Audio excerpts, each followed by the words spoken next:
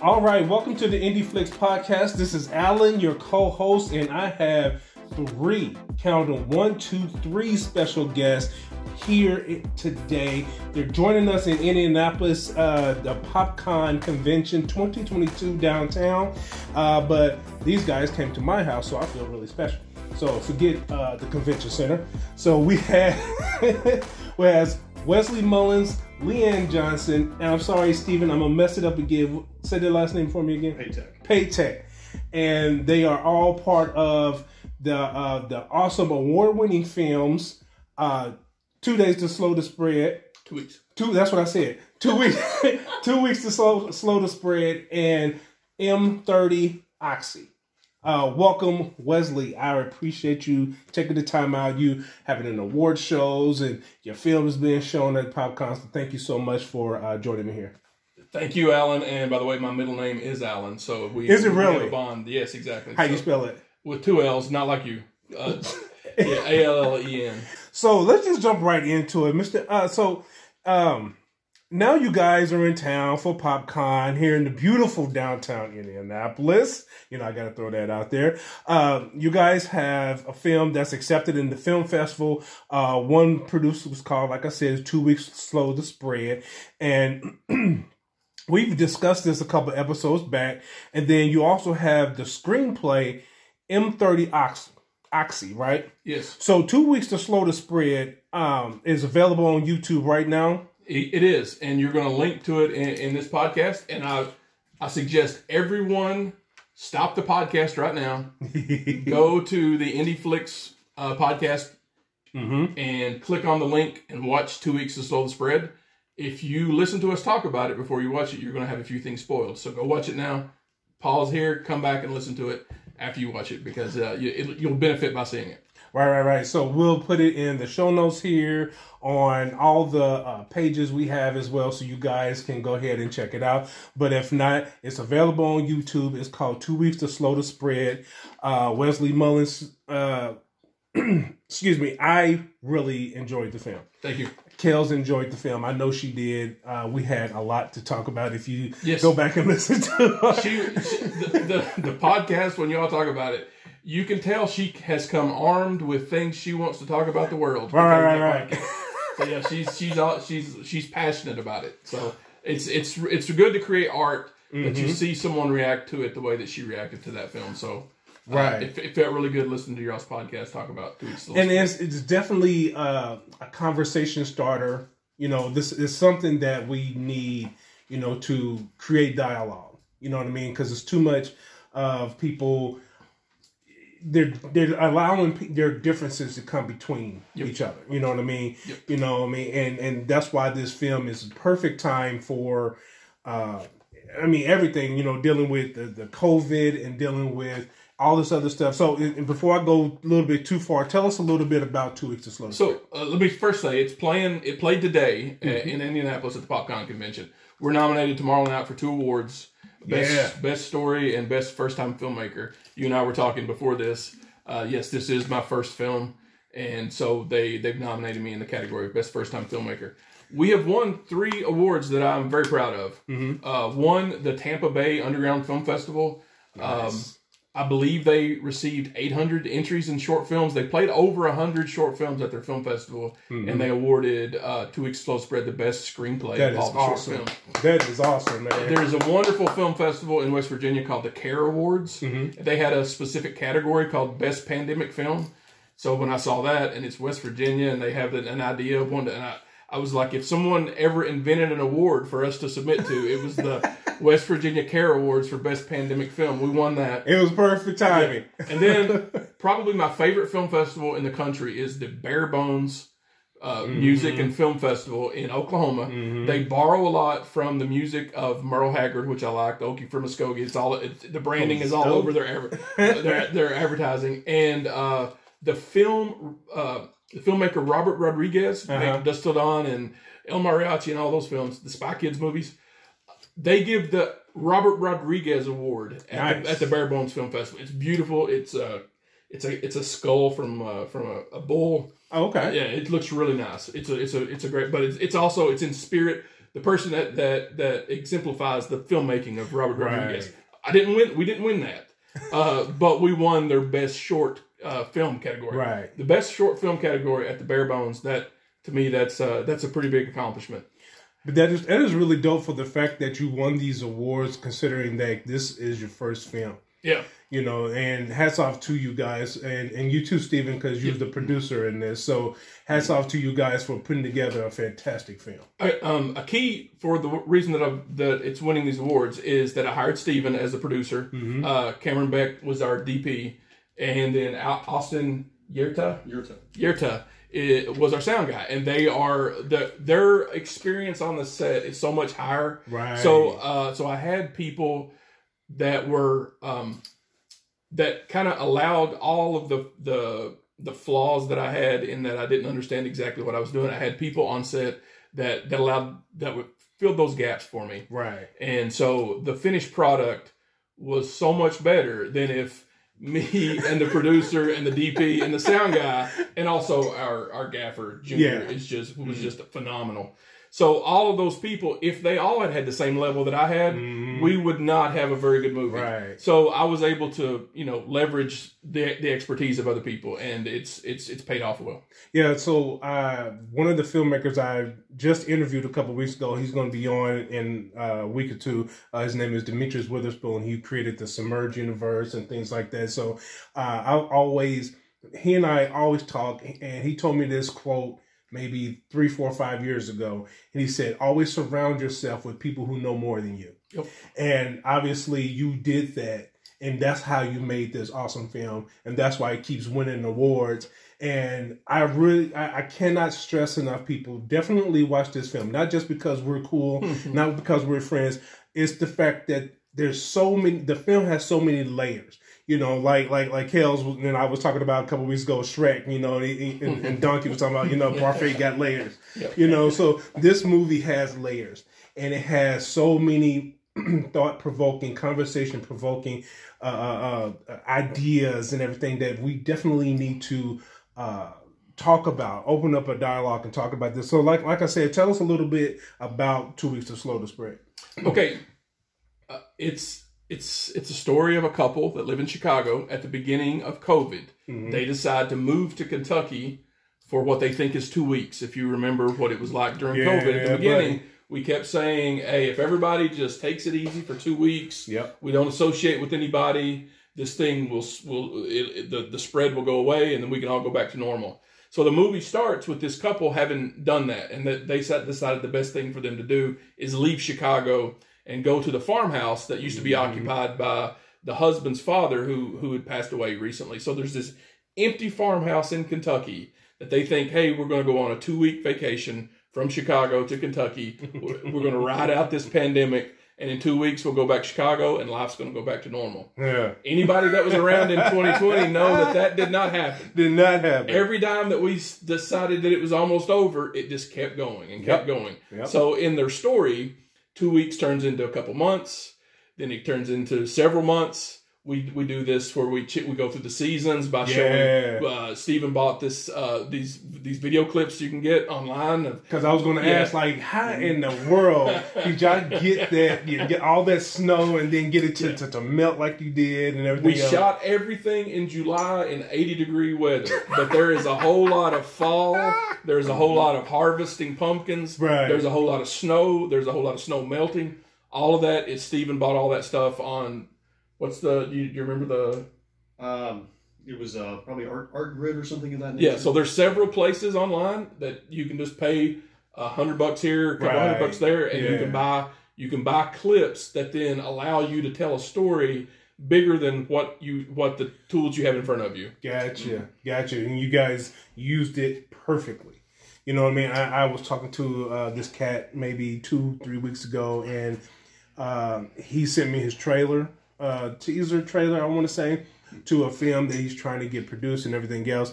And I tell everybody this, if you send me a script, a movie, whatever you're going to send me, just be ready for the truth. Yeah. I'm not going to sugarcoat nothing because I don't want nobody to do that to me. I don't surround myself with yes men. I don't want yes men. You know what I mean? Mm-hmm. Tell me the truth. And so I told him, I said, be prepared for the truth. So he sent it to me. I watched it. I said, number one, your footage has to match the clips that you're going to put in. If you're going to use stock footage, that's fine. I don't have no beef with that. But make it match. So that's why I didn't know that you guys use stock footage because it matched and it flowed perfectly. That clip of the woodpecker that Steven's got, that woodpecker, I think really does live on my farm. Like, it looks exactly like this one that wakes me up all the time. And it's on a pine tree, just like on my farm, and there's the snow behind it. And then I will say I asked my mom for help on one thing, the snow that's melting, and those are crocuses that it's melting around. Okay. I sent that clip to her, and I said, will you validate that this type of crocus comes up in Kentucky around the time that the snow's melting? Right. And she, she did her little research, and she'd come back and said, yes, that works. Because if you don't do that homework, you're liable to put something in there that's only native to Peru, and you've got it in your movie, and somebody's going to watch it and say, that doesn't look right. That doesn't look right. Yep. Like, where in the world that come from? Where that doesn't... You're absolutely right, Oh, hey, and people will just randomly, just to eat you alive, just to call you out and the stuff like that. Little things like that pisses me off. But the fact that, you guys got the right footage and everything else and it matched. So I appreciate that as a filmmaker, as a viewer, period. The fact that y'all did go that extra mile and making sure it looked good. And the little girl, so a child gets born in the time that they're there. Mm-hmm. When it's the little girl, that's my neighbor's daughter. Really? That's a real child, and that's your vehicle that they're in. Yes. Yeah. So it's Steven's vehicle. We put a baby seat in it, and the neighbor brought their child up, and we shot them for like 20 minutes, and then they went back home. But the baby in the crib is another stock footage video that we found online. Really? So yeah. See? And so I've had people ask. They were like, we know you shot this in 1 week. How did that baby grow up from a newborn to a 1-year-old? And I said, it's movie magic. Yes, I was going to hope you would say that. Movie magic. It's all the growth hormone and it's all that growth hormone. It's all that growth. That's that farm food. That's what that is. That's that farm food. When the pandemic happened, because I make horror films and people always come to me asking me, wanted to make horror films that circled around the pandemic and stuff like that, and around the virus and stuff. And it's always about zombies, and I am not much of a zombie. As you guys can see, I love horror films, but I'm just not much of a zombie fan. I'm not saying I'm not. It's something like 28 Weeks and 28 Days Later. I like those, World War Z and stuff like that. But I'm not much of a zombie fan. But so I really enjoyed you guys' story because how y'all used the pandemic. It wasn't in a horror style, but yet it was a drama. And you guys brought it to life, like I said, to create dialogue.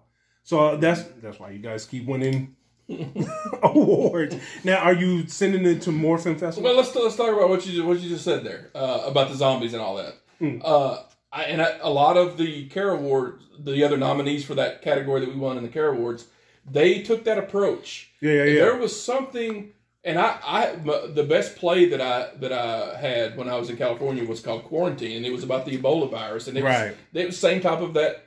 You were able to play with it because Ebola was out there, but we all weren't afraid of it. Right. I don't think anybody should be dealing with COVID in such a careless way. Yep. Audiences are not ready for horror movies about COVID. They're not ready for anything that diminishes what all we went through. Exactly. And so when I sat down to make this story, I wanted to deal with the fact that our country had gone through all this together, and there was enough bad news out there. Exactly. And so that I said, if I'm going to make a COVID movie, it's going to leave people with a certain amount of hope that that we all lost during the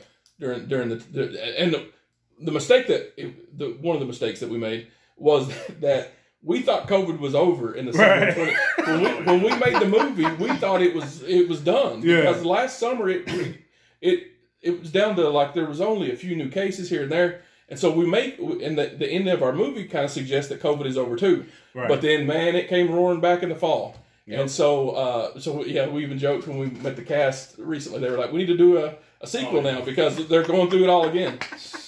Hey, don't kid about that because it didn't. I love how it ends where you could possibly segue into one, you know, but at the same time, it still could be a standalone film. You know what I mean? Right. So yeah, and speaking of that, so outside of dealing with the COVID and everything else, dealing with this movie, what other roadblocks did you guys face while filming? The biggest roadblock is that to get to my farm, you have to go to where civilization ends and then go another half hour past that. This is the part where I jump in. I'm like, let me tell you about the roadblocks. Yeah. So it's we had. Oh, yeah, as the producer, you definitely. Yeah. So we had to get all of these people that we wanted in the film to the farm, right? And there are no hotels. Yeah. There is the infrastructure to be a filmmaker in Frenchburg, Kentucky is just not there. So most of the people that were there on the farm shooting were coming several hours away. So Gotcha. our costs, the percentage of our costs that just had to deal with the fact that people had to come a long way was real high. Right. That's a big obstacle. What else? Well, I mean, you know, 5 minutes before you get to your farm, you lose all connections. So it's like coming over the hill, and I had to make sure. So basically, you know, I had to make sure that everybody kind of got that notification. Hey, by the way, you're going to want to follow this path 5 minutes. Just everybody, just be aware when you come over this last hill, you're going to go through kind of a straight, and then stay on the straight, veer left. That's all you got to do. It's very simple, but you know, some people. It's kind of sort of how we was trying to lead Leanne here. Yeah. It was like, well, wait a minute. Yeah, you got to go past. I don't know. I'm sorry. I don't know why GPS told you to go to the office. Yeah, so that hill that Steven's talking about is probably 10 minutes from my farm. Gotcha. And you have to make a leap of faith. When you go over that hill, it's 1965. Cell phones don't work. It jumps a little bit. Yeah, and then and when it comes back in, you get so excited. It's like I'm connected to civilization again. Right. So, but yeah, you have these people that had never been east of Mount Sterling, and so they're going into Appalachia for the first time. Right. And the first thing that happens is their phone stops working when they go over the hill 10 minutes for the. So yeah, that's scary to people that are going somewhere that they're not used to. And that's true. When we first met, the turkey scenario that took place, you know, being careful of, you know, okay, don't wear blue, don't wear red. Right? Really?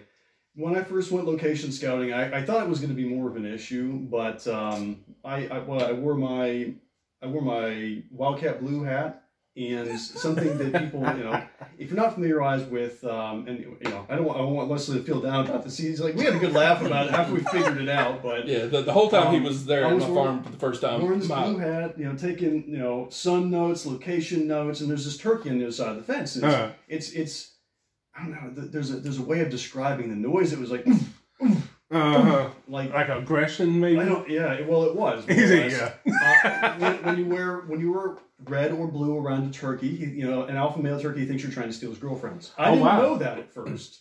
So you know, I'm sitting there on the bench, right in front of the tree. And, you know, if you watch the movie, you're going to see that there is a scene with a tree and a bench. I'm sitting there on the bench. The turkey's sitting there eyeballing me right through the fence, and I moved over. I'm like, well, that's kind of weird. So it follows me. Ooh. You want me, bro? You want me? Exactly. That's in turkey language. He was calling Steven out. Oh man! And so I take my hat off and I toss it, and he chases. I'm like, oh yeah, that's right. Yeah, he's mad at you. Blue is a color of aggression with turkey. So we got to make sure that anybody on set. I didn't know he was going to put him up at the time. I'm thinking, okay. Notes to keep in mind for people on set, you know, no blue and no red. All these things you have to think about, you know, in terms of production and safety. And day one we got started, the production, we had to flip around the entire schedule. We had planned for an inside shot. There's a very, very long scene that takes place. I don't want to give anything away, but the inside scene, we had to switch it to outside or outside to inside. Because rain came, and we had rain's coming, and we got 1 hour to work with this little girl that he brought. You know, we brought this up.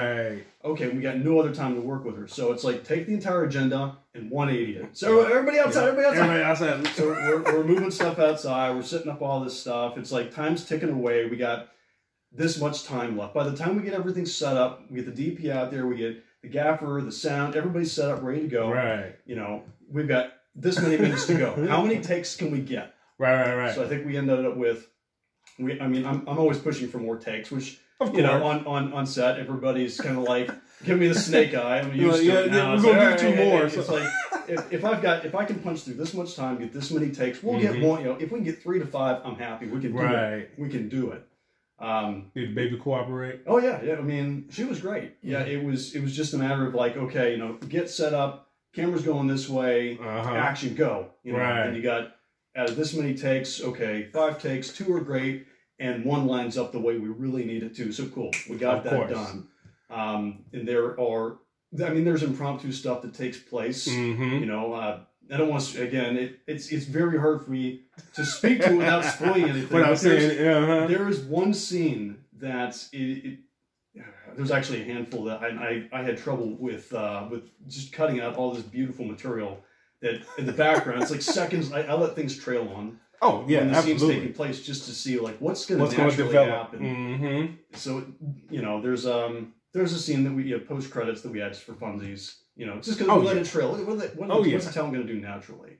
But there's just this awesome impromptu thing about after one of the first interactions, and something that wasn't scripted. One of the lead actress, Abby Van Andel. Abby Van Andel. She'll strangle me for saying her name wrong again. But again, Abby Van Andel. She does this very subtle impromptu thing, and it makes the scene, and it's just so damn funny. And see, that's stuff like that. Just like you said, that's as a filmmaker myself. That's exactly what I do. Just let it keep rolling. Yeah. People get mad because I would do it as a joke, but at the same time, it's like we could use this. You know, there's one movie I was doing, and they were supposed to keep going down the street and then turn it. I was supposed to say cut, and then they can come back. I just let them go. Because you never know, like you just said, you never know what's going to happen. Yeah, you know what I mean? And then next thing you know, I see them peeking around the corner like, okay, you can come back. Yeah.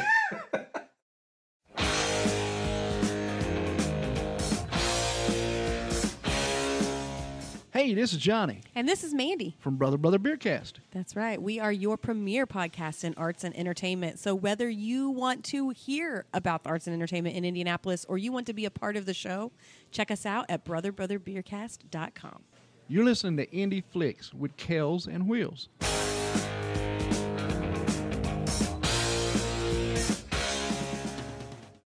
We're talking to Wesley Mullins, writer. You was the writer as well, right? Yes. 2 Weeks of Slow to Spread, the award-winning film that you guys definitely going to have to check out. For those who haven't seen the film yet, what character, actor or actress would blow people away? The obvious answer here: 2 cows in the movie called Jim and Meatball. Yes, steal the film.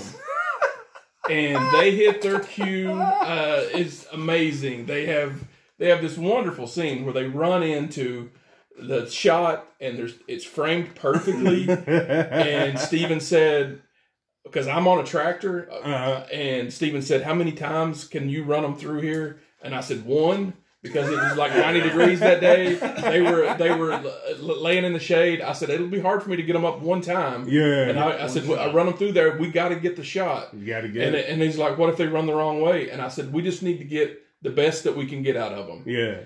And they run, exactly, and slow down when they get in the frame.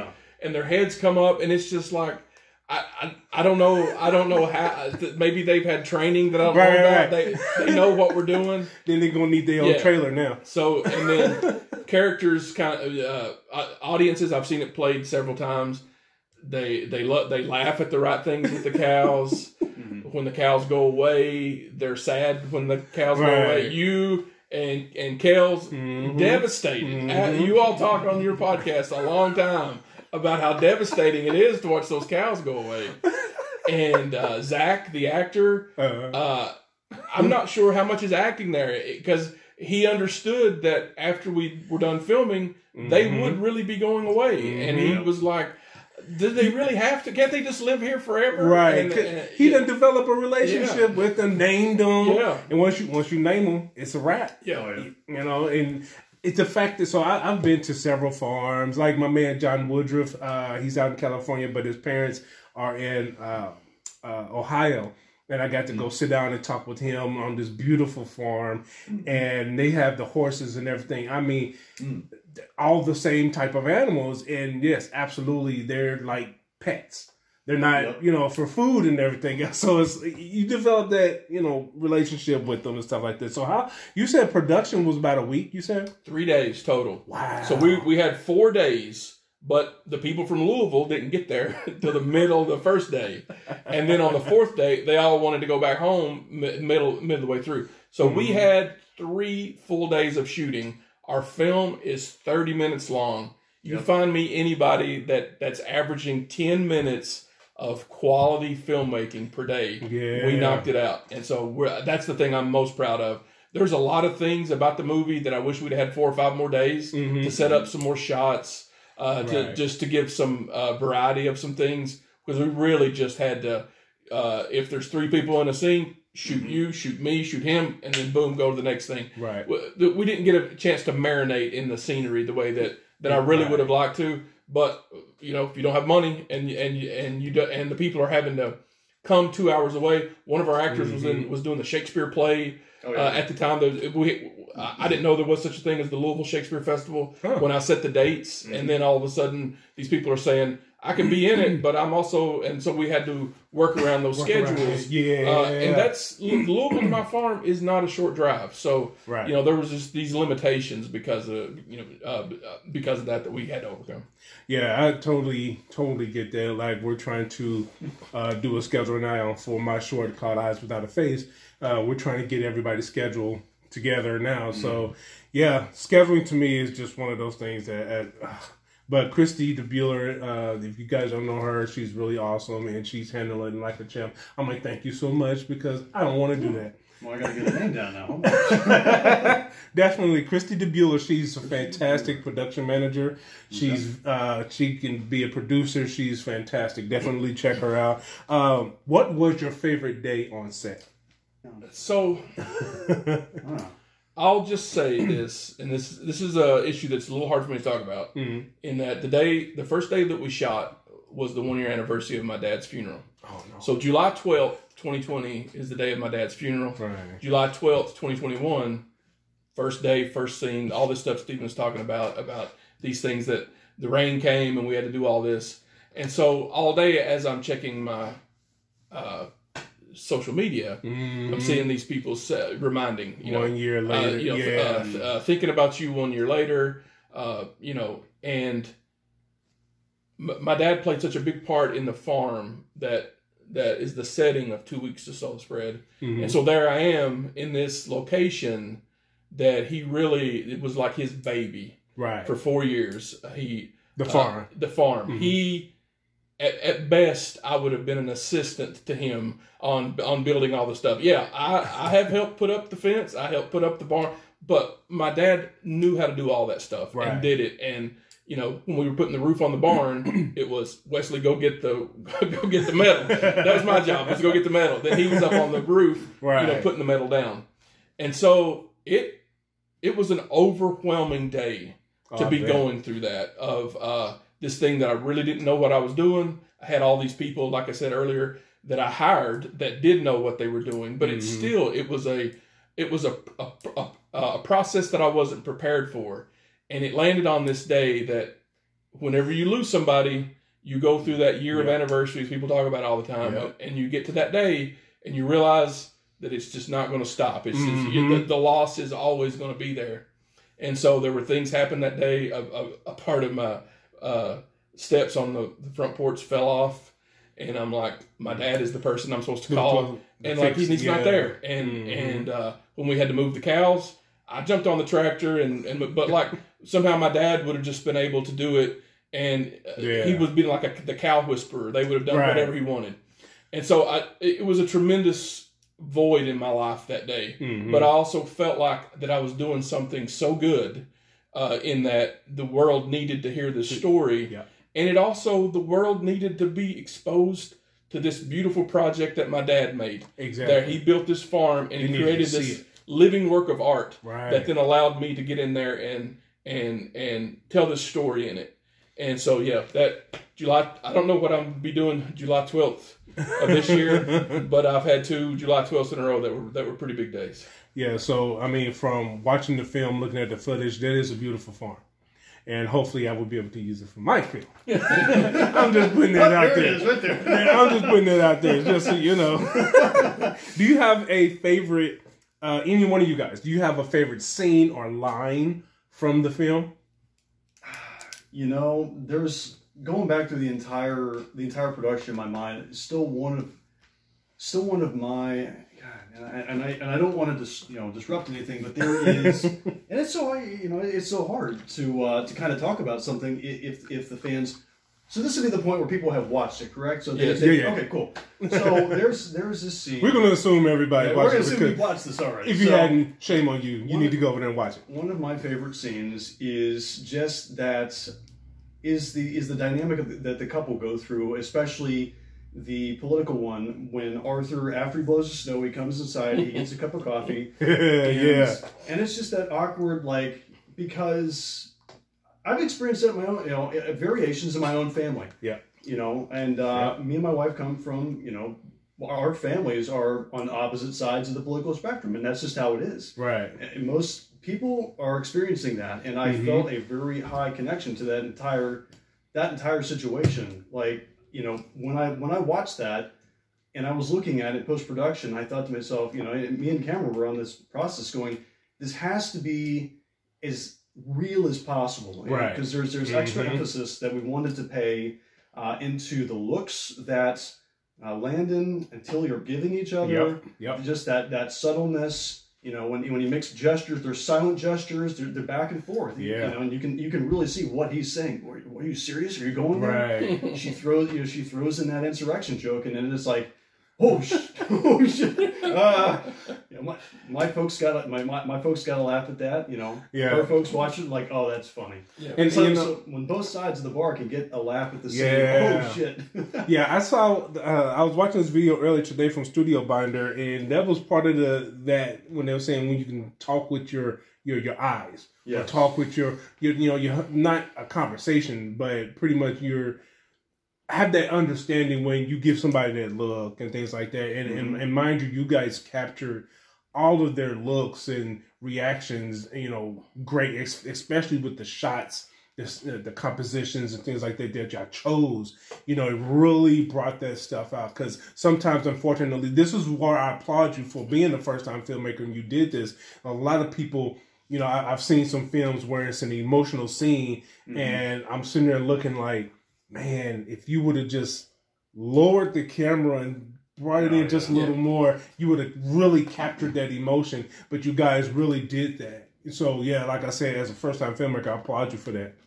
Well, it's not hard with Zach and Abby that played Landon and Tilly. So when we set the shot up on them, we would run the whole scene with, shooting on them.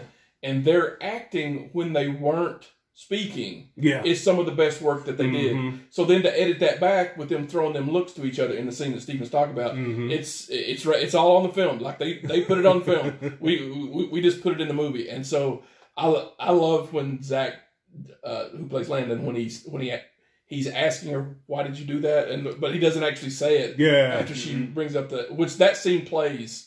I've seen it now, I guess, 4 times with the crowd, and people love that, how uncomfortable it is that she brought up the insurrection in their kitchen with this guy that just plowed the snow for them, and she's basically accusing him of being trying to bring the government down. And so, and I love the fact of all the dynamics, and that's the beautiful part about the whole film, from the writing and the direction. From the beginning, you see the change and dynamics in everybody, that's how it's supposed to be in the film, it's back to Studio Binder. I'm doing some research and stuff and on writing and creating a good villain or hero. And they was talking about Thanos, and they were saying how they were being funny, but they were saying, is Thanos the hero in Avengers? But obviously it's not, but how they portrayed, or I guess how they wrote it. You had his story arc, You know what I mean? You really didn't have everybody else's, but you had his. And how the change from the beginning to the end. And that's exactly how you see your characters in this movie, how they start out. And I hope I'm not spoiling it and giving too much of how they start out to how they end, man. That I really, really enjoyed this film. And I'm not, like I said, I'm not just saying this because you're a friend of mine, man. Dude, this movie is all that, and I just highly encourage people to see this. We weren't friends before I made the film, though, so there's a certain validity there. Like, right. You didn't have to say you like this movie. It brings like-minded people together, and the creative arts bring people together in a much different fashion as opposed to any other, because we're kindred spirits. We want to create visual art. And I was thinking back on the scene Zach's pitching through the cabinets. Yeah. And the hidden baby in the, in the cabinet. So we've got one good Easter egg. So as I said earlier, everybody, movie magic, the infant newborn baby is video footage. There's never anything in that. That's a bassinet, not a crib, bro. That's a bassinet. Okay. There's nothing ever in that bassinet. Nothing living, but occasionally we would put this baby doll in there so that you could see the shadow and the weight would work. Right. Okay, when it wasn't in the scene, I kept it in my kitchen cabinet, so it could be out of the way. Because my house is small, there's not a lot of places to put a big baby doll that size. So when Zach is looking for the olive oil, for the pasty butt for the chickens, and he starts going through the cabinets, you can see what looks like a baby in the cabinets, and he doesn't stop. There's no logical reason for there to be a baby in the cabinets, but there is. And we shot it the first time we went through, he stopped and he's like, "Oh, there's a baby in the cabinet." And we were like, "That's fine, they won't see it." And then when we got the edit, we were like, "Oh, you do see it." So, wait a minute, you can't. Now I'm going to go back and see it. It's our 3 men and a baby moment. Yeah, that if you slow down, when Zach looks above the refrigerator, he's there, and it looks creepy. Leanne's over here cracking up. It looks like. Take one. That was when we did like 5 takes on it. Take one. He opens up. He's going the other way. He goes, "Oh, dead baby." Dead baby. What? See, this is the stuff y'all gotta create an actual like reel or behind the scenes as a separate video to put on YouTube so we can check that out. Rather than one of us saying, "Let's just be safe, remove the baby from the cabinet, put it somewhere else in the house." We just said we won't get it in the shot. Well, we got it in the shot. Leave the baby in there. That's hilarious. Yeah, it's not gonna work. That don't matter, right? So everybody on YouTube, when you go watch this movie, when you go to YouTube and watch this movie, call out the timestamp. It's a 9 minutes 30 seconds, whatever it is. Tell people to go find the ghost baby, the baby in the cabinet. Now you guys gonna be an urban legend. Yeah. 2 Weeks of Slow to Spread is now. You said it played today. Played today. It played today at the PopCon, and also at the same time, like I said, as this is airing, it is available to watch on YouTube. Leanne, get over here so we can talk to you. All right, so hold on. So Steven's going away. I just will say that so Steven was the producer on 2 Weeks Slow Spread. He's also going to be the producer on M30 Oxy, the one that Leanne and I are going to say. Okay. And let me give a pitch here. In that I did not know anything about filmmaking. And I saw this, Steven had posted this ad in the Kentucky Filmmaking Group and said, "Hey, I want to be part of whatever project that you're working on."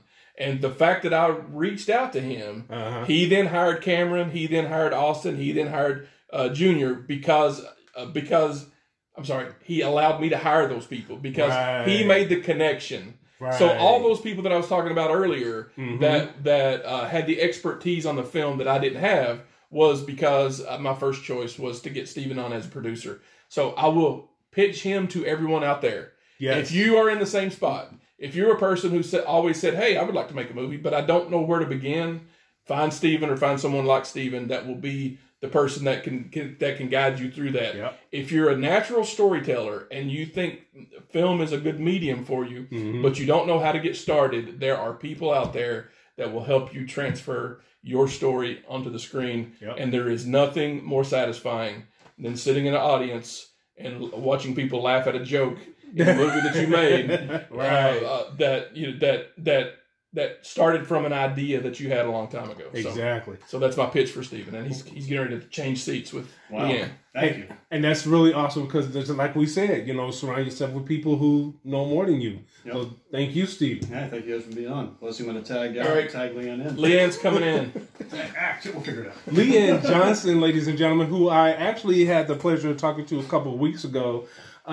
We talked to her on Zoom. Unfortunately, it wasn't in the office here. Yeah. But, Zoom could be a butt munch sometimes. But luckily, you had good audio, so thank you for that. You're welcome, of course. And you guys are working on a film called M30 Oxy, right? Correct. Along with Steven. Now, you and Leanne wrote it together, correct? Correct. Mm-hmm. So, can you tell us a little bit about the film? And like I said, it's been accepted at the PopCon and the screenwriting competition, which is really awesome. Can you tell us a little bit about the film? Where did the concept come from? So there's a film, and I can never get the name of the director correct. I think he did that space movie with George Clooney. Gravity. Gravity. Because I know it's like one word. I just couldn't remember what it was. And I've tossed it around several different ways, and eventually I landed on the idea of opioids, how opioids can affect people in different ways in Appalachia. And without getting into too much of this, I have a contact with somebody who works in drug enforcement in Kentucky. Mm-hmm.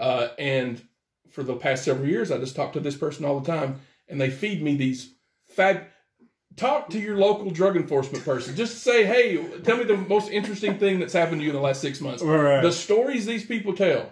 So he's told me all these stories over and over, and 3 of them really responded. They impacted me. I responded well to 3 of them particularly. And so then I started fictionalize them because that's the way we all do in life. Oh, of course. Something really happens and then you tell somebody about it. If I tweak this here and instead of it was my mom, it was my aunt. This story would be funnier if I said it that way. So these 3 real stories that this drug enforcement person in Kentucky has told me, I've massaged over the years, right? And come up to this story, M30 Oxy. That's about these 3 people that are affected by opioids in different ways, gotcha. And how they all intersect with the main drug lords in the county. Okay.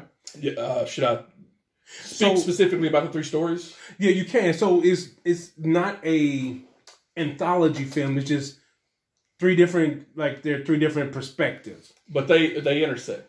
Yes, and originally when Wesley and I started collaborating, my ideas were crazy, and Wesley was crazy. More grounded. Exactly. He's like, so it's going to be a low budget feature, and I was like, I'll play all 3 women. I'll just be 3 different characters. I know this is totally possible. I could be, this person, this person, this person. And he's like, okay, thanks for the ideas. And that's really how it's been, riffing off each other in terms of screenwriting, is that one of the wonderful things about working with Wesley is he's always going to listen to the ideas that I have, which as a writer is phenomenal, because once somebody is willing to listen to your ideas and is embracing the potential of it, as outrageous as it is, it frees you up in a judgment-free zone where you can just go and reach for those craziest, wildest concepts. And that's how a lot of these characters ended up having a lot of richness and depth and many layers to their narratives,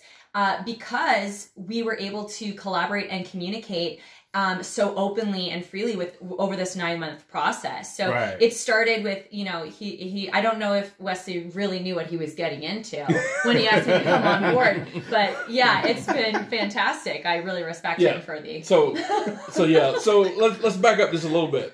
So we had these 3, this idea for these 3 stories, but as she's saying, I didn't have them developed very well. Right. I basically had this pitch of these. One is a nurse who got caught going home from work with some drugs in her that in her car that she didn't have a prescription for. Okay. Now there's a drug dealer who got behind on his payments, so he's trying to figure out ways to keep from getting killed by the drug lords. And then the third is a couple that lost their jobs because of COVID, and now they're turning to the drugs as a way to supplement that income.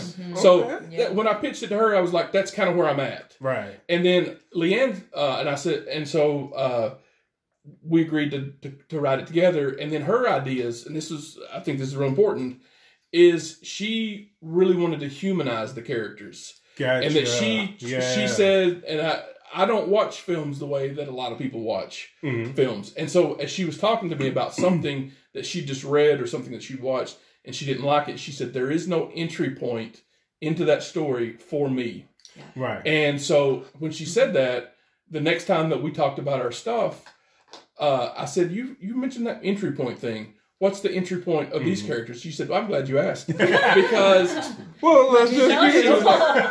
they don't really have them right now, but I have some ideas about the way that they can. So she was able to grow those 3 stories into fully developed ways for our audience to get in and to sympathize, especially. Exactly. Even though our characters make bad decisions, they still are people that our audience is going to be rooting for. They have a motivation behind what they're doing. They're just not doing it for your normal money or power. They have a survival. Exactly. You know, and it brings me back to Thanos for the fact that his overall reasoning for doing this is kind of makes sense. Yes. You know, at the same time. Now, in the comics, he did all of this for a woman named Death. But in the film, what they did in the film, it was to bring balance to the universe. You know what I mean? So, you know, everybody is more or less equal on an equal playing field. We can start from there. Even though how he's going about doing it is wrong, it still makes sense. And this is the same way. You know, we still have bills to pay. Like you said, we lost our job to COVID. So we got to find a way. Everything we're trying is not working. Hey, there is this guy that even so, like you said, it's humanizing them that they're having these ideas, these emotions. I've been there. You know, it's like, man, I know so many people that's in this world. You know what I mean? I can kind of no, I'm not gonna do it. You know what I mean? I got a job, so thank God I got a job because just like you said. So I really appreciate that you created depth into the character. So you both collaborated writing it though, right? Yeah, and we care about different aspects of the story more. Like I really like the drug dealer that gets behind on his payments. Right. Because one of the reasons he gets behind on his payments is because there's a pretty girl that keeps asking him for freebies. And he doesn't have the ability, and I identify with this guy. Like he wants to be cool. Like these other people that are always asking him to the parties, asking him to supply all this stuff. And I understand what it's like to be in that situation where you want the people around you to like you. Right. And then that causes you to sabotage your own self. Yeah. So that story means a lot to me. So that the couple that I just said had lost their job, and that's the one that Leanne was wanting to have an entry point to them. So she's taken the wife in that scenario, right, and has added all of these elements to her that then makes her someone that the audience, when they see her for the first time, will have this person to cling to. And that's I'm sorry, go ahead. One of the things that we considered that you're talking about Thanos is in our own minds, a lot of times we justify the things that we do based on a moral code that we believe in. And so one of the things that we present in M30 Oxy, which is not too dissimilar from 2 Weeks to Slow the Spread, is we present different ideologies and almost different moral codes, but those are developed out of people's experiences in life and what their upbringing was. And although there's a lot of mystery around some of the characters, we don't think of ourselves as heroes or villains or antagonists or protagonists. We are just trying to, as Wesley said, survive and go through life. And so one of the things that I love to do as a writer is I want the viewer to experience something introspectively. And some people view entertainment as entertainment, and there's a place for that, and I love that. And we do have that. Like, we want to blow stuff up, but, you know. And we do have those fun kind of, like, you know, Wesley is saying, scripting those moments of comedy, because there is comedy in life. But one of the things that I really desire to do as a writer is to have the viewer think and to reflect on maybe some of their own preconceived judgments in life and maybe see themselves in some of these characters and see the other side of the story. And with such an ensemble, there's an opportunity for everybody to relate to somebody and to learn from somebody else. Exactly. It's a wonderful script, and I know because I helped write it. And that's a really good idea. Have you guys seen the movie? I think they're lighting fireworks outside.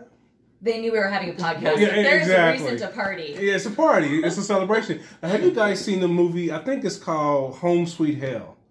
It has the guy from, I can never remember, it's Patrick Wilson, I want to say. Okay. Patrick Wilson and Heigl. What's her first name? Whatever, her last name is Heigl. Catherine Heigl, I think it is. Yeah. The girl from Knocked Up. Yeah. Okay. And so it's them two is in it, and he is like the manager or something at this furniture shop, and he has an affair with one of his employees, but his wife, it come to find out the employee lied and said that she was pregnant. And so he accidentally kills her, and the wife helps him kills her because she finds she out. helps him accidentally kill her. Well, she accidentally, I'm trying to follow that. And it's like, I haven't seen it in a long time, but it just made me think about it because it's like they're both in this situation, and she's coming along like, okay, we're in this situation, so we need to do something about this because she's trying to keep her prestige and her name and everything else. So it kind of reminds, as you're saying this about the husband and wife situation, it kind of reminds me of that, like where he was in this situation, now he made this mess, and now she's trying to fix it, and she's along with it. So it's same way. It sounds like it's the same with this, where they're in this bind financially, and okay, I don't agree with what we need to do, but we need to do this to get back to where we are. Yeah.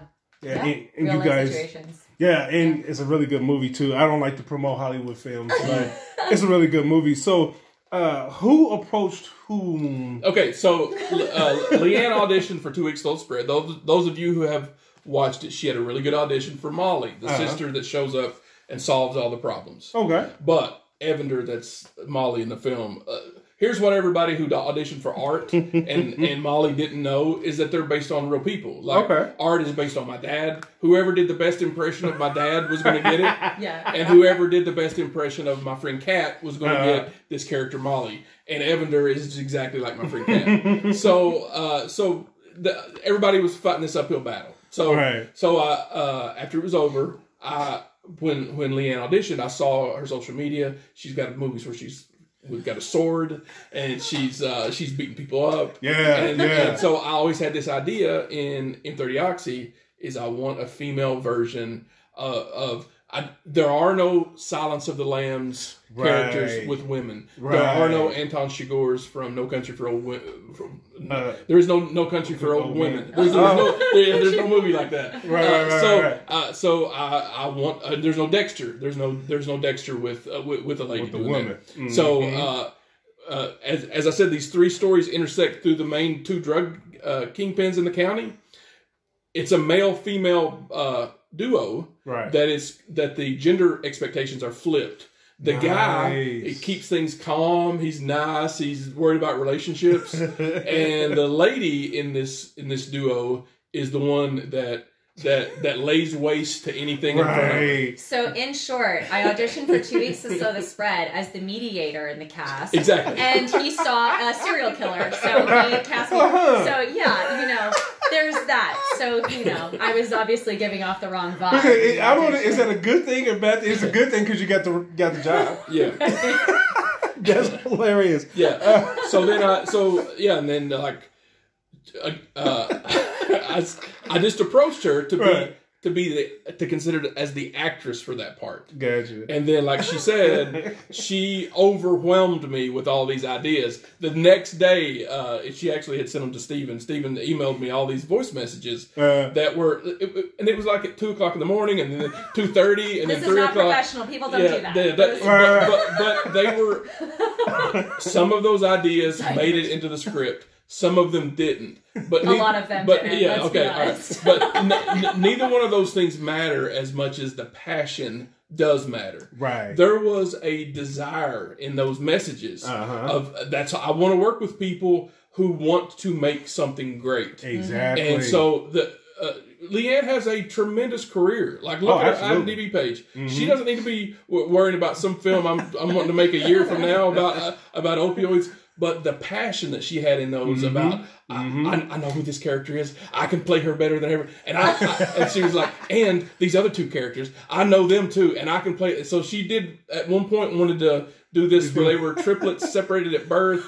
I'm talking about some wild ideas. Yeah, they were and then wild they pull off ideas. a massive heist and escape on a yacht. Oh. I mean, there's... It just changed their hairstyle, right? Yes, exactly. Yeah. No, so I had to talk to her, and I said, we're gonna pull that kind of stuff in, and we're gonna focus good energy, on. Good energy. It's good energy. We're gonna pull that in. We're gonna focus on a more realistic drama, right? And we're gonna stay away from the. I kept using terms like we're not making Die Hard. I said we're not making these high concept films. Right. We're wanting to deal with these characters that are living real lives. Exactly. And so it just took a few conversations, and then boom, she's right on the same page. We're doing things, and it's like I would write on it for a while, emailed her, she'd write on it for a while, and then it's so freeing when you're. Writing a script is very hard. It overwhelms your mind to know that you can hit save, send it to somebody, and say, "Don't send it back to me until for 10 days. I'm gonna go. I'm gonna go fishing. I'm gonna go whatever to just get my mind off of that. Yeah. That's a great feeling. And then when it would come back, there'd be more stuff in it, be more ideas, and so I suggest everyone collaborate. Oh yeah, but I don't suggest you do it unless you establish some rules up front, and you make sure that you both are on the same page. Because if one of you is trying to write Die Hard and the other one is trying to write English Patient, then you're going to have two different movies. Exactly, and you got to be able to trust one another. Yep. So obviously, you can tell right off the bat that you guys had that level of trust. Like you said, once you guys figured out where you guys was meeting at, it's like, okay, here's where we're meeting at, so we're good. Yeah, absolutely. And it didn't end in a plane crash. You know what I mean? No. So I've been there before. We can't afford that kind of thing. More money. Steve gonna find us some money. We will take it. Now, is this a feature film though, right? It's a feature. Okay, that's what I was wondering. So, how long did it take you guys to write it? I would say we got the first draft out in about 100 days. Okay. And then we just kept tossing that back and forth. And then I want to say we landed on about the fifth draft is the one that we started sending to contests. Right. Because I really am a big fan of getting to your 100 pages. Even if you know you're going to have to take some stuff out, don't take it out. Right. Wait till you get to your 100 because there's something about having that the number. Then you can go and cut some stuff out and put some stuff back in. But it's nice to have something complete. When you most people get to that about 30-page mark, and then they start going back to the page one, and they're like, "Yeah, I want to take this out," and then all of a sudden they're down to 28 pages, and that to cross over when you're. Nobody likes to write that second act. Everybody loves the first act, and everybody loves the third act. You got to get in there and do that work on that second act. Yep. And so, about 100 pages to get to that, and then about 100 days to get to that point. And then I think, 6 or 7 months before we really felt like it was. And when I wasn't sure that 2 Weeks Slow Spread was a good movie when we got it done. When we finished the script for this. You knew. I said, "This is a thoroughbred trying to find its way to the derby." It is. It's dangerous. It's dangerous. But no, I think that I really don't. It's a dangerous story. Right. In that it's but very authentic needs to be told, though. And real. I mean, dangerous in the aspect that. I think that there is certain fear and certain hesitations for stories to be told that are actually authentic and real. And there's a lot of vulnerability in the script as well. The men and the women, they have struggles with their self. Yeah. But then they're also struggling relationally with those around them. And then there's also the bigger plot struggle of like what's going on in the world. Exactly. So there's many different conflicts that are happening. And it's a dangerous script because we do have these ideologies of, what is life? Like what makes life meaningful? What are we doing to fill the void? Yep. And that I think there is a lot of I think what makes the antagonists scary and what makes it a dangerous script is that you have a hard time isolating what should I be afraid of? Because is it that you're afraid of a person or is it that you're afraid of But yeah, I get that because sometimes, like you said, is it a person or are you afraid of failure? Yeah. You're afraid of, are you making the right decisions? Because especially if you're married, you're not making a decision just for yourself. Yeah. You're making a decision that's going to affect your partner, your kids, and things like that. So yeah, absolutely. I totally agree. And I understand what you were saying. Thanks for following and helping me out there. It's kind of like we're writing and I'm like, Wesley, you got to finish this sentence for me.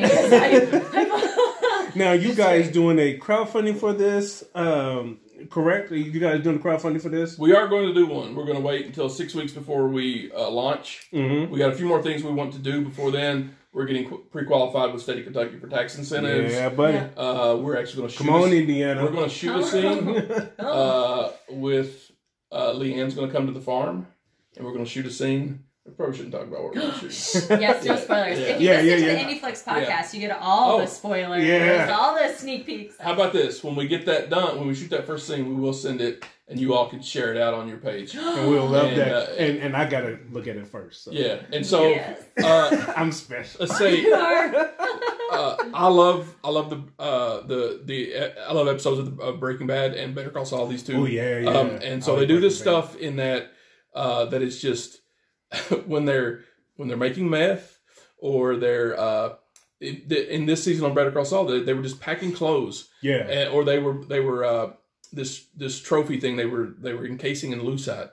They love to slow that down, any process of anything that you can see, and they like to put like classical music behind it. So it's like they can find the art in anything. Yep. Yes. And so the scene that we're shooting with Leanne coming up, we're finding beauty in a very ugly thing. Yes. Right. And that's how that is all we'll say about that. That's all we're going to say. We're here with Wesley Mullins and Leanne Johnson talking about M30 Oxy. And so, Leanne, is this your first tackle at screenwriting? It would be, my first official screenwriting credit. Yeah. Nice. Indeed. That is really cool. So you plan on doing more? Yes, I already am. So it's been a fantastic process, honestly. I think Wesley has raised the bar in terms of collaborating on scripts. One of the things that I think he did that I will also consider in the future if I'm collaborating is he always mentioned a kitchen sink draft where we're just going to have everything in that draft. And all those ideas, and we can pull from it, but we have to progress and move forward in terms of the narrative and the story. Right. And so everything always feels accepted, and you're never at risk of it being cut or lost. It's always in the kitchen sink draft. Yep. And I just love that philosophy. I love that philosophy if you're a director working with actors is to have all those ideas, but we still have a character for you to play. Right. And in an ensemble like this, we need to make sure those characters are defined so we can pull from that, but stay focused. And so I've always been a team player, and I really love the fact that I was able to work with somebody so experienced in writing for my first screenplay writing experience. I think he was just an amazing co-writer. That's what's up. And Australian filmmaker Jeff Barlow, I hope I'm pronouncing his name right, Jeff Barlow said that just write that kitchen sink draft, or he called it the garbage draft, and just write it. Then go in and make changes, add or take away and stuff like that. But just go ahead and write it. Like you said, don't write the first act and go back and say, "Ooh, I want to add this, take away this." No, forget it. Once you write it, then just keep going. Then edit once you're done. You know what I mean? So then because once you do that, you're going to be constantly going back and changing stuff, and it'll either never get done, or it's going to be shorter than what it should have been, or just not better than what it should have been. But Wesley, you wrote a book as well, right? I wrote a book. It's called Troublesome Creek. Troublesome Creek. And it actually started out as a screenplay. When I lived in California for 5 years, the job that I work in the real world took me to California for 5 years. And while I was out there, I got I dabbled around. If you go to the library, you meet people that are trying to get in the film business, and so all of a sudden I'm in a screenwriting group, and I wrote this script called Troublesome Creek, and it did really well. Got optioned a couple times, and I had some really important meetings with people that it amazes me, the people that I was able to contact from that. And so when 4 different times I've had people call me and say, "We are making Troublesome Creek. Tell all your friends and family members, we have the money, we're going forward. Right. So you get in, you go tell everybody, hey, we're making Troublesome Creek. Hey. And then a few months later, they're like, creative differences. We've decided to table that for a while. Right. So one of those times that we were going forward, I quit my job in the real world and to prepare for the production that was coming. I mean, it was coming. I quit my job in the real world, and I wrote Troublesome Creek as a novel so that when the movie came out, that was going to have this big cast in it, there also would be a book on the bookshelf. I thought my career was set at that point. And then it didn't happen, and so the book's still out there. It won an Ippy Award, which is the top prize for books published outside of the legacy media. I'm very proud of Troublesome Creek. And I will say, let me talk a little bit about my goals as a storyteller. So Troublesome Creek and M30 both exist in Appalachia, the Appalachia that I know. And my entire life, as I've watched people try to tell stories about where I'm from, they get them wrong. Especially representing older people. Levon Helm plays a coal miner in Coal Miner's Daughter. That is the only person I've ever seen in film or television that represents the kind of men that were influential to me when I was growing up. He could be my uncles. He could be my grandfathers. There's a part of him that could be, there's a lot like my dad, although my dad is a little bit different than this character that he played in Coal Miner's Daughter is a little simple. My dad was a very complicated man. And so I just don't see that. And so that's what has always been one of my motivations, is that I want to tell stories about my culture because New York is not doing it and Hollywood is not doing it, although they think they are. They're making Justified, they're making Dope Sick, they're making these things that they think represent my culture, and they don't. When I was growing up, two of the most important filmmakers for me when I was growing up are Spike Lee and John Singleton, because they came along at this time in the 80s. Again, all my movie references that I can talk about, anything past the 80s and 90s, I don't know the guys' names that made them. They looked at the landscape of 70s, black exploitation films and all that, and they said, screw that, Hollywood. Stop making movies about my culture because you all don't know what you're doing. And they both picked a camera up. One of them made Boys in the Hood. The other one made Do the Right Thing. They changed filmmaking forever because they added authenticity to their culture. And when I realized that that's what was happening, I remember thinking, well, why do we still get stuck with Hee Haw and the Beverly Hillbillies? And even Dolly Parton makes these films and TV shows that are positive for the area, but they don't represent the people. It's not the people that I know. And and so in this film, in M30 Oxy, the women characters are like the cousins that were important to me when I was growing up, my aunts that were important to me. Troublesome Creek is more like the guys. It's mainly about two men. The women are the more important character. Although I don't know anybody like the character you're playing that's a serial killer. Oh well. Yeah, let me be real clear about that. I don't know. She does not represent the serial killer. Now, in M30 Oxy does not represent Appalachian women. Leanne and Stevie, I better be that's great. In terms of Appalachian culture, and Wesley, scripting that into it, something that he entrusted to me too was, really being able to delve into these female characters and letting me speak through them. Yes, that's very important. I'm glad you did that. I'm not from the Appalachian region, and so it's one of those things where it's like, well, I grew up being a woman, I have a female experience, so it is going to be different when those the moments that they have, the words that they say, and I can't be all things, but I do know in my experiences as a woman in this world and having worked so closely with women my entire life, is that there is an underrepresentation of truth, and there is goodness in these characters, but there's also badness, evil, darkness. And so we really do have dynamic female characters in this script, and I'm very proud of that. And I'm glad you brought that up, how we're misrepresented, and because it's like that in Indiana too. I watch some films and they'll say, oh, where we in Indiana and all this corn and stuff like that. And I hate to be cliche by saying this, like the old commercial for it was at Indiana Beach. There's more than corn in Indiana. Yes. You know what I mean? And it pisses me off so much when you're sitting there and it's like, that's not Indiana. That's not. And it's like Hollywood. Would you just send random person? And I'm gonna say this. So the furthest west I've traveled is Nebraska. Okay. And I don't mean to be disrespectful to people in Nebraska or Iowa, but it was the longest and most boringest drive I've ever had in my life. Until I drove to Evansville. I love Indiana. This is my home. But yes, but it's still more than corn in Indiana. That's right. You know what I mean? Yeah. There's fantastic filmmakers, obviously fantastic actresses. So many creative artists. And creative people here. And it cheeses me off so much when, like you said, that we're misrepresented. We're just some country bumpkins. No.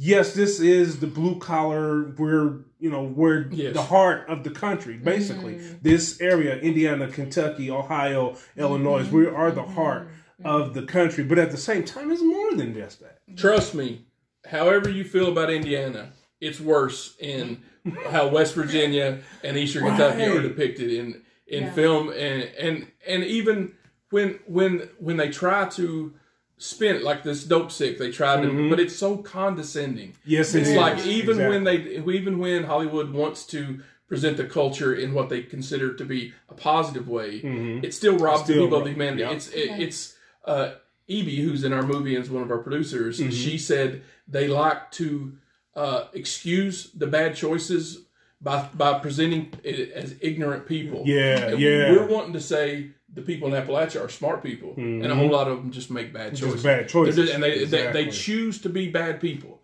which is different than being somebody too dumb to be able to make the right choices. Exactly. So we got some bad people in our movie, but it's because they're bad in the way that Hollywood allows other people. They allow Anthony Hopkins to be bad in Silence of the Lambs. Right. They just normally don't allow our culture to be bad that way. They just allow them to be bad because they don't know any better. Because they don't know any better. Right. And I apologize, Leanne, because I want to say this. So I wrote this book that's going to be coming out later this year. Hopefully I'm going to get it out later this year. Yeah. And in that, I originally was going to make it a film.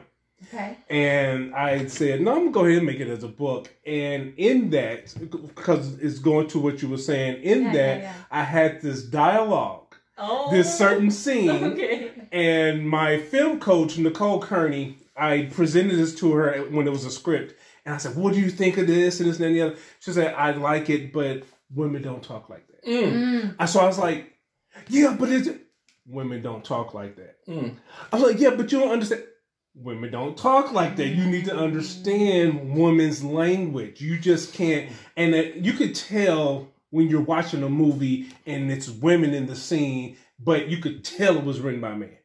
I mean, it's blatant. It's what's this movie called? Oh, shoot. I was just watching a review on it. It was The Kissing Booth, I think it was what it's called. And it looks terrible. And they made 3 of them. And it's like, are you freaking kidding me? But it's written by men. And well, it was written by women, but directed by men. And so it was like, yeah, you could tell men had everything to do with this. And on behalf of me, I'm sorry, Leanne. I'm telling you, I had that scene all jacked up, so I had to go back through it, and hopefully it's better. Well, thank you. And honestly, as a filmmaker, I think that there needs to be a mutual understanding across the board in terms of writing male characters as a female. Like, I have very limited experience in what it was like, in terms of growing up as a guy. So I think that it's easy to write us. Yeah. So simple, right? But in terms of, I understand what you're saying, and I definitely know the barriers against. But in terms of approaching it to be productive and to work collaboratively and to be solution focused, I think as women, we also have to have a mutual respect for our men, and we have to be encouraging towards them. And we do want to script intelligent male characters who do have conflicts as well. And I can't know everything, and it's great to know that I have a plethora of men in the industry that I can trust to ask questions about. And I think that really is not an us versus them as it is, hey, let's work together.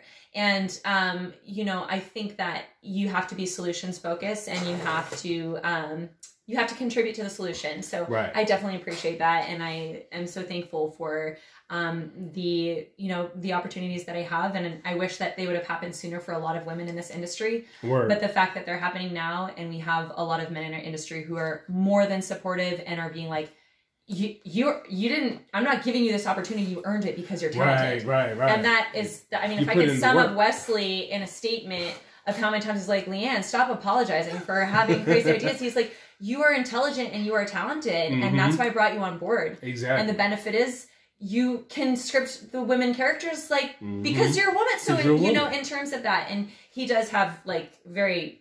If you've read Troublesome Creek, you know that he has that emotional intelligence and awareness about women. Right. So it's great. It's been an awesome collaborative experience. It's available on Amazon for. Yeah, I was going to ask you where can we get it? You said Amazon. Yeah. Okay, gotcha. And anybody that's in the filmmaking business, Troublesome Creek has been optioned a couple times. You wouldn't believe the number of people who have been attached to it at several times. And currently, it's not optioned and it's not attached to anyone. I think you should just go ahead, you and Steven, just go ahead and do it. All three of you guys. It is a little, so okay, this is a good lesson. Everybody out there that's listening to this independent podcast. When I wrote Troublesome Creek, I thought the only way to make movies was through Hollywood. Right. So there's some are some big scenes in Troublesome Creek that would cost more than the entire budget of M30 Oxy. Lots of explosions. Yeah. So when we started writing M30 Oxy, there were several times I had to say, Leanne, we are making this on a very small budget. So you have to write the story knowing what your budget is. Yes. Right. So I will never be able to make Troublesome Creek because it's just so ambitious. Right. There's elk in it. Like, I don't even know how to begin. Like, yeah, it's okay to run the cows. Well, you can pretty much do it the same way I did with that. With the just get the stock footage. Yeah, that's right. We get the stock footage. Yeah. Steven will set us up. We're good. Yeah. We got some elk. We got some elk. We're going to make sure we get that. I know some people that live up there in Canada. My man John up there, he'll be able to... But yes, people that are looking for quality stories, this 2 weeks old spread sounds cool, M30 Oxy sounds cool. You all can't have those. But what you can have is Troublesome Creek is out there. Yes. And it will make a fantastic film. Mm-hmm. Definitely go on Amazon and find it. Troublesome Creek, written by Wesley Mullins. So definitely go out there and get that. So Wesley, where can fans find you on social media? And do you have a website?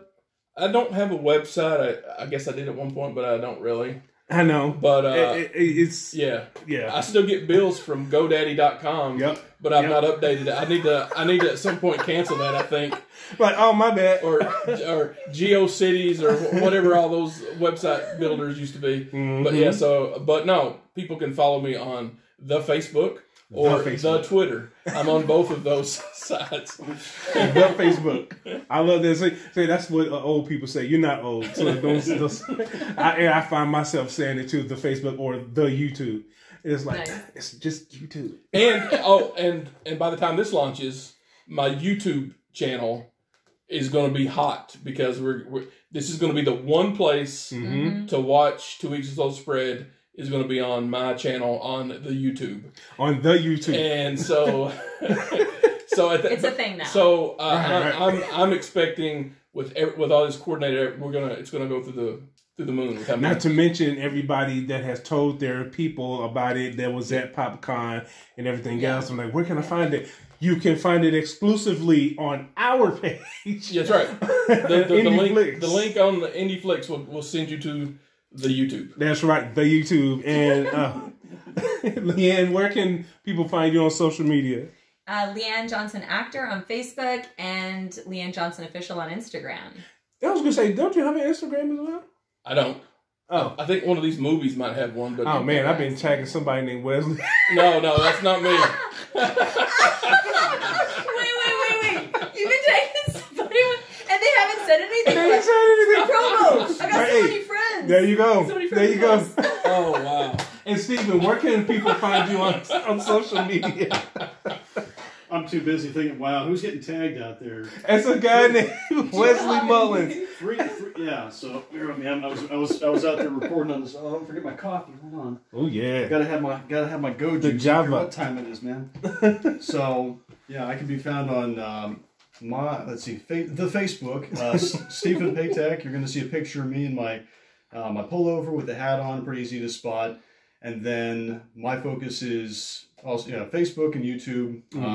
Facebook, you're going to find me on 3Gins Media, 3 spelled out, GINS Media. Website is 3ginsmedia.com for the time being. We're going to be doing some... The number 3G? 3 spelled out, so THREEGINS Media.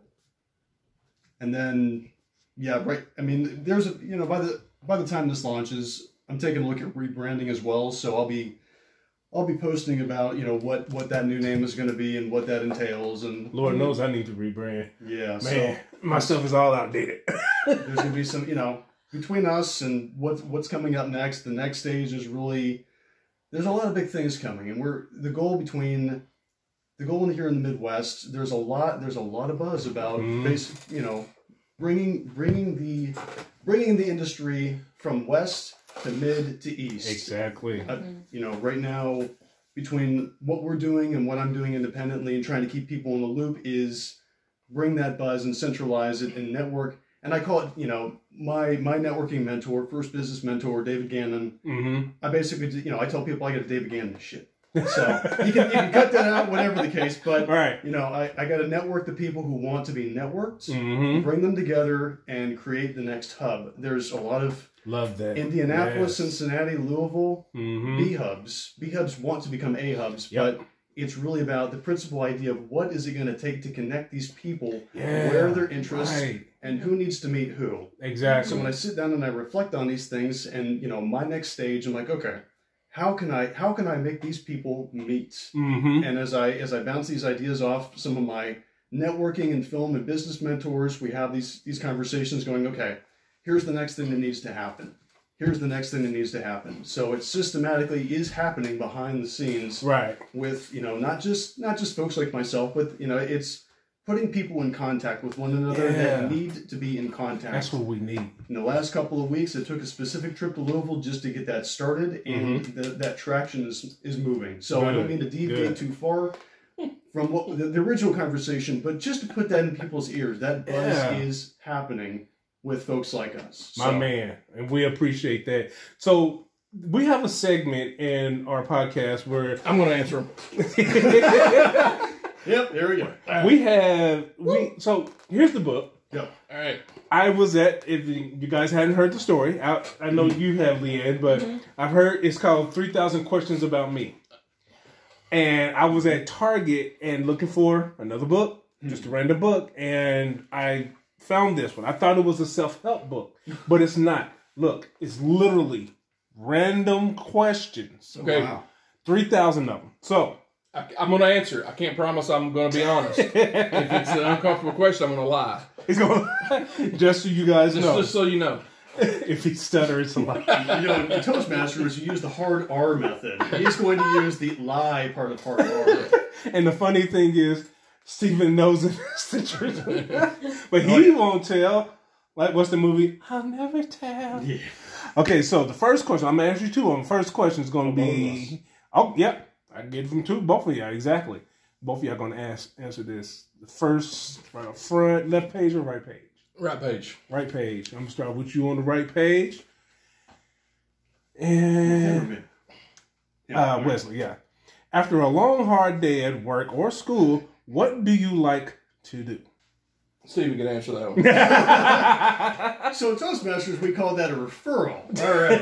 So I'm going to refer this over to Steve. Longer day, what do I like to do? See how random they are? Yeah. I mean, you want me to be honest? Really honest? Oh, yeah.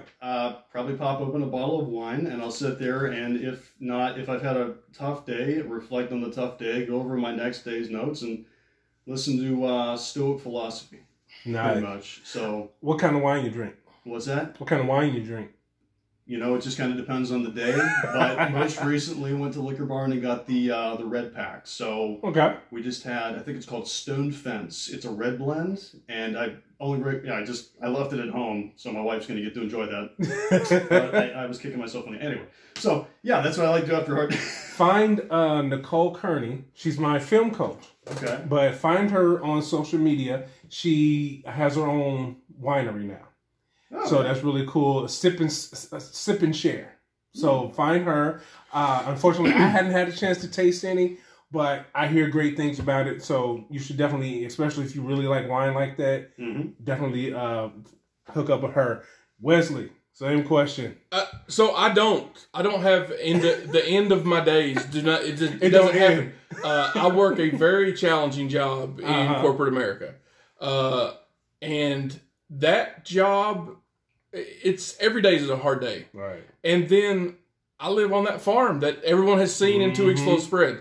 That takes a couple hours of my day every day just to make sure that all the animals are alive. Oh yeah, running the farm is 24/7. And then this stuff that I'm doing in this world, that takes up the rest of the time. Right. So that's one of the reasons that I can't talk about movies like Gravity, is because I don't have time to watch stuff like that. I don't have time to. There's several days that from the time that I get up and the time I go to bed, I'm doing one of these three things in my life: working my job in the real world, working on the farm, and then doing stuff with. I'll have a meeting with Steven or a meeting with Leanne on Zoom that goes late. Yeah. So I look forward to the time that I can actually do these unwinding things that I hear people talk about. Leanne, what about you? I already answered these in the other podcast. Well, you didn't answer this question. Then we're going to get you involved too. Uh-oh. Okay. After a long day of hard work or school, what do you like to do? Typically more work. Yeah. I feel like when you're acting, you have breaks, but then when you're producing, your life never stops. So I think that I decompress by reading. I think it's important to read. I think it's important to allow somebody else to share their ideas. Right. When you're scripting your own stuff or you're producing your own content or you're acting, you're usually pulling from and drawing from your own experiences, or you're trying to do something, but when you read somebody else's work, you're receiving and you're listening. And I think that that's important as a human being, is to be in a position where you're receiving somebody else's ideas and learning from somebody else. So I really think that reading is a great way to decompress after a busy day. I like that. And not to be cliche, but reading is fundamental. Yeah, and especially reading Troublesome Creek. Troublesome Creek is available on Amazon. And it's available on Amazon. Yeah. It just happens to be available on Amazon, and it's not optioned yet. So those who want to go read it, and you can contact Wesley and get it optioned. Okay, the second question, I'm going to go over here into the back. I'm going to go more to the middle. How about that? Let's see. I'm going on the other side of the page now. When did you last go to the beach? Oh, man. Oh, so I lived in California for 5 years. Again, my job took me out to San Diego. And as I gave a pitch for Steven here earlier, I'm going to give a pitch to the city of San Diego. Ooh. It is America's finest city. And even though I've been back in Kentucky 6 years now, there's a part of me that never left San Diego. I became a different person out there. Yeah. And that culture and the lifestyle out there is infectious, and I brought a part of that home with me. There is a place out there that is fascinating to me. It's called the Children's Beach. Okay. A very wealthy man about 100 years ago owned a piece of land on the beach, and he had grandchildren. Okay. And so he made this cove specifically for his grandkids because he was worried about how dangerous the waves were. So he made a cove, a man-made cove, that the water would come in gracefully. So his instead of crashing waves. Instead of crashing, so his grandkids could come and play there. That's what's up. And what's this phrase? You want to make God laugh, make a plan, or there's some phrase to that. Yeah. So he had the perfect plan for this beach for his children, and the SEALs had a different plan for it. So while he was building this out for his children, the SEALs of San Diego said, not the Navy SEALs, but the actual SEALs. They decided, oh, this guy has built us a beach. Right. For us to go in and have our children on this little beach. It's safe there. There's no predators. Killer whales and sharks. Right. So any day in San Diego at the Children's Beach in La Jolla, you can see dozens of seals. Wow. Basking in the sun of this beach that was built specifically for people. This is sorry, I'm going to go a long way with this. This was only the first. This was only the first part of the story. The second part of the story is a whole lot of people said, "Hey, seals, you can't do that. This is a beach for people." So there was this community of people in San Diego that were like, "Screw the seals! They got to get off our beach," and they started to fight against the seals. Oh my goodness! And so then another group of people within San Diego show up. And they're on the seal side. So they're on the beach. This beach that was built for peace and harmony. A guy for love for his grandkids. Right out there. And now people are screaming at each other over these seals, whether or not they should be able to have their babies and live on this beach. Right. When I was in San Diego, my favorite place to go to was the La Jolla Children's Beach. And watch people scream at each other. I was so satisfied with seeing these people with their signs that I love the seals, you go away people, and these other people with signs, go away seal lovers. This people are more important than seals. Oh, and Jesus every Christ. day that I was out there, these people are arguing, and I knew that was one thing I could count on. No matter what else in the world went wrong, no matter what else I couldn't predict would happen, I knew if I got up one morning and I went to the Children's Beach, I could see crazy people screaming at each other, and that fills me with a certain amount of satisfaction about the world. And I think they have resolved it. I think there's like a split. It's almost like parents with their kids on weekends. I think the seals joint custody. I think the seals are allowed to be there on Mondays, Wednesdays, and Fridays, and then they're not allowed. I don't know what they've come up with, but yes, the beach, San Diego, the Children's Beach. Everybody should go there at one point. That's hilarious. It's everything about humanity on display. Right.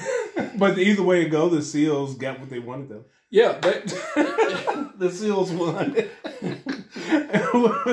You see this look on Steven's face.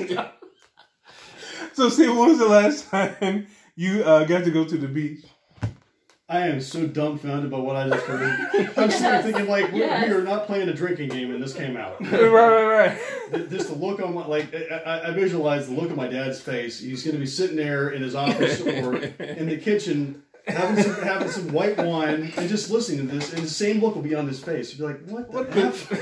This is real? What the deuce? Oh, yeah. Reality is stranger than fiction. Oh, yeah. So, yes, the last time I was at the beach was 2016. It was Greystones, Ireland. Me and my wife were on our honeymoon, and it was April, and it was what is called blue flag season, where you can't go in the water because the jellyfish are repopulating. Oh. So I don't want to be around the jellyfish anyway. And I said, the hell with it. You know, I don't care. I won't. Yeah, no, it's like, this is one of those stories. It's like it starts with having too much good Irish consumption, and ends with I'm wet and oh my god, did I get stung by a jellyfish? But I can't feel my legs, so whatever. Let's just keep going. Just pee on it.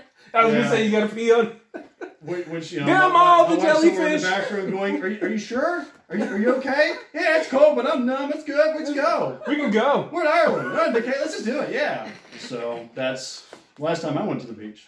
2016 with the jellyfish. And it's ironic because, you know, it just throw back into it. It's like, I remember spring 2019. I'm like, you know what we're going to do summer of 2020? This is what I'm like, let's go here and do, boom. It's like, and I always reflect back to that. The last time I made a real good to-do list for like the future was in spring of 2019. I'm like, here's what I'm going to do. Let's make sure we do better research so we don't get no more giggity time with the jellyfish. Oh, I know, right? Leanne, when was the last time you went to the beach? Some of the words I'm like, is that a real word? Like, I love it. Okay, mine is better than all of your stories. It was in Florida, July of 2021. Thank you. Oh, yes. There you go. So at least it was recent. It sounds good and safe. And safe, right. At least she didn't have no jellyfish trying to mate on her leg and stuff like that. I haven't been to Florida since... I haven't been to the beach since maybe 8 years ago. See, there's a different time. Like, it's like this is a historical presence time where you're like, pre and post 2020. Right. It's like you just got to think back in time. Right? Well, the homeboy said, as far as back as I can remember. Yeah. I always wanted to. But Wesley, Stephen, Leanne, thank you guys so much for coming and being on our little video show. Appreciate the time you guys took out. Congratulations on all you guys' success with PopCon, your book, and other films, and the writing and everything else. It's just really cool what you guys are doing, not just for Kentucky. You're in West Lafayette, right? Yeah. West Lafayette, and you're in Kentucky too, right? Yeah. And it's just what you guys are doing for the independent industry, period. You know what I mean? So thank you from the bottom of my heart. I appreciate you guys. We have 4 actors in M30 Oxy set up that's going to be from Indiana. Yep. So next year when it's out, Leanne, co-writer, co-producer on the film, 4 actors. We're going to qualify for all of these Indiana film festivals that as an Indiana film. So everybody in Indiana, you probably want to take the next year off. We're going to sweep all of the Indiana awards next year with M30 Oxy. You better. You better. And we appreciate it, and we cannot wait to see M30 Oxy. And like I said, 2 Weeks to Slow the Spread will be available on my Facebook page and Instagram page, on IndieFlix page and IndieFlix Instagram page. If you don't want to go there, feel free to go on YouTube. It's called 2 Weeks to Slow the Spread, Wesley Mullins. And if you guys have an independent film or know of an independent filmmaker that you'd like to suggest, email us at indieflixpodcast@gmail.com. Thanks to you guys. We appreciate you, and we will talk to you guys later.